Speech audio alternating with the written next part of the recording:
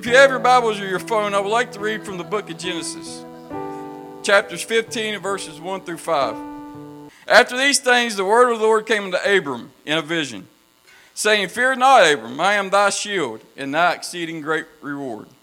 And Abram said, Lord God, what wilt thou give me, seeing I go childless, and a steward of my house, and this Eliezer of Damascus? And Abram said, Behold, to me thou hast given no seed, and lo, one born in my house is mine heir. And behold, the word of the Lord came unto him, saying, This shall not be thine heir, but that he shall come forth out of thine own bowels shall be thine heir. And he brought him forth abroad and said, Look now toward heaven. Everybody look up. Look toward heaven. He said, And tell the stars, if thou be able to number them. He said unto him, So shall thy seed be. This morning I'd like to speak to you, and my title is Dream Keeper. And I'd like for you can sit down, church. Growing up, I can remember my grandmother telling me that a life without a dream would be a life not worth living. She would say, if you're going to dream, dream big. This morning, church, I want to encourage you to be a dream keeper. Not only dreams, but visions, spoken words that God has given you. As we read and study this portion of Scripture, we must go back and read chapters 12 through 14 to truly understand how important this portion of Scripture is in chapter 15. We read in these chapters that God was with Abram. He was walking and talking with Abram. He was leading and guiding him. Then we arrive in chapter 15 and we find God giving Abram a vision. And in this vision, he shows Abram that he will have a son. And through this son, his seed will be as the stars in heaven. I mean, wow, what a vision. But this would all change the very next chapter, church. We read that life happens to Abram, trials, tribulations. His faith would be tested to the max. And for 13 years, Abram didn't hear from God. But in chapter 17, after 13 years, Abram gets another vision from God. And God changes his name to Abraham, which means father of many nations.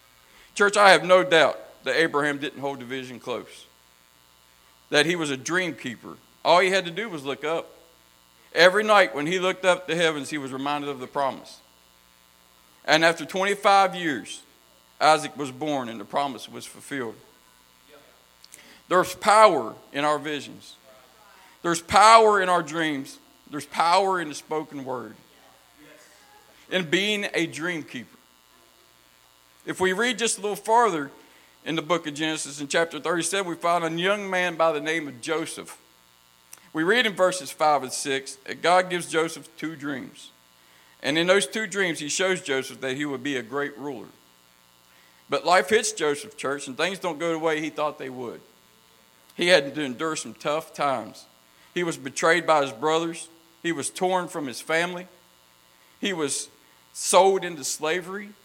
He was lied on. He was thrown into prison for many years while being innocent. I believe, church, with all my heart that Joseph held on tight to those dreams. Even while being in that nasty prison, he remembered what God showed him all those years ago. And for 23 years, church, 23 years, Joseph had to wait for his dreams to be fulfilled. 23 years. 10 of those were in a prison. Innocent. Waiting. He was a dream keeper, church. There's power in our dreams, in our visions, in that spoken word that was spoken over your life. My last example comes from 1 Samuel chapter 16. And in this portion of Scripture, we find a young man by the name of David. We can't seem to get away from David. Everybody preaches David. But in this portion of Scripture, we find, a young man named David. And in verse 13, we find that the prophet anointed him as king of Israel. But things didn't get easy for David after that day, church. We read that he still had to fight for the calling. He had to fight the giant. He had to fight battle after battle. He was on the run from Saul, hiding in caves and fields, fearing for his life from hiding in town after town. He had to endure all this, church, while already being anointed king. And for 15 years, he had to wait for his calling to be fulfilled. The Bible says that David was a man after God's own heart. He was a dream keeper, church. There's power in our dreams, in our visions, in the spoken word. In Haggai 2:9, it says, the glory of this latter house shall be greater than of the former, saith the Lord of hosts. And in this place I will give peace, saith the Lord of hosts. We know by reading and studying, church, that these men's latter was greater than their former. But what I didn't realize, and maybe what you didn't either, was how long they had to wait. To wait on their visions, their dreams, their callings to be fulfilled. But there's a reason for their seasons, church. They weren't ready to be who God needed them to be. They had to go through some training, some hard lessons. He had to train Abraham how to be a father of many nations. He had to train Joseph how to be a great ruler. He had to train David how to be a king. We are no different than these men. He is training us as well. We all are going through seasons, but it's for us to be who he's called us to be, who he needs us to be for his kingdom. So just hold on. Don't let life, don't let fear, don't let pain, don't let bitterness, don't let our adversary steal your dreams, your visions, your words that were spoken over you. For your latter will be greater than your former, church. He is a God that holds true to his promises. And our Bible is full of them. In 1 Peter, he says, cast all your cares upon me, for I careth for you. He cares for you, church. In Jeremiah 29:11, he says, for I know the thoughts that I think toward you, saith the Lord. Thoughts of peace and not of evil, to give you an expected end. If you translate that word expected, it means hope for. In Hebrew, it means to hope for. He gives you what you hope for. What a promise that is. What a promise. He says in Isaiah 55, he says, for my thoughts are not your thoughts. Neither are your ways my ways, saith the Lord. For as the heavens are higher than the earth, so are my ways higher than your ways, and my thoughts than your thoughts. Wow. I'm glad that his thoughts are higher than my thoughts. And in 1 Corinthians 2:9, he says, but as it is written, eye hath not seen, nor ear heard, neither have entered into the heart of man the things which God hath prepared for them that love him. Oh, wow. What a promise. It's worth it. Hold on. Keep fighting. Don't give up. Hold on to that dream that nobody knows about.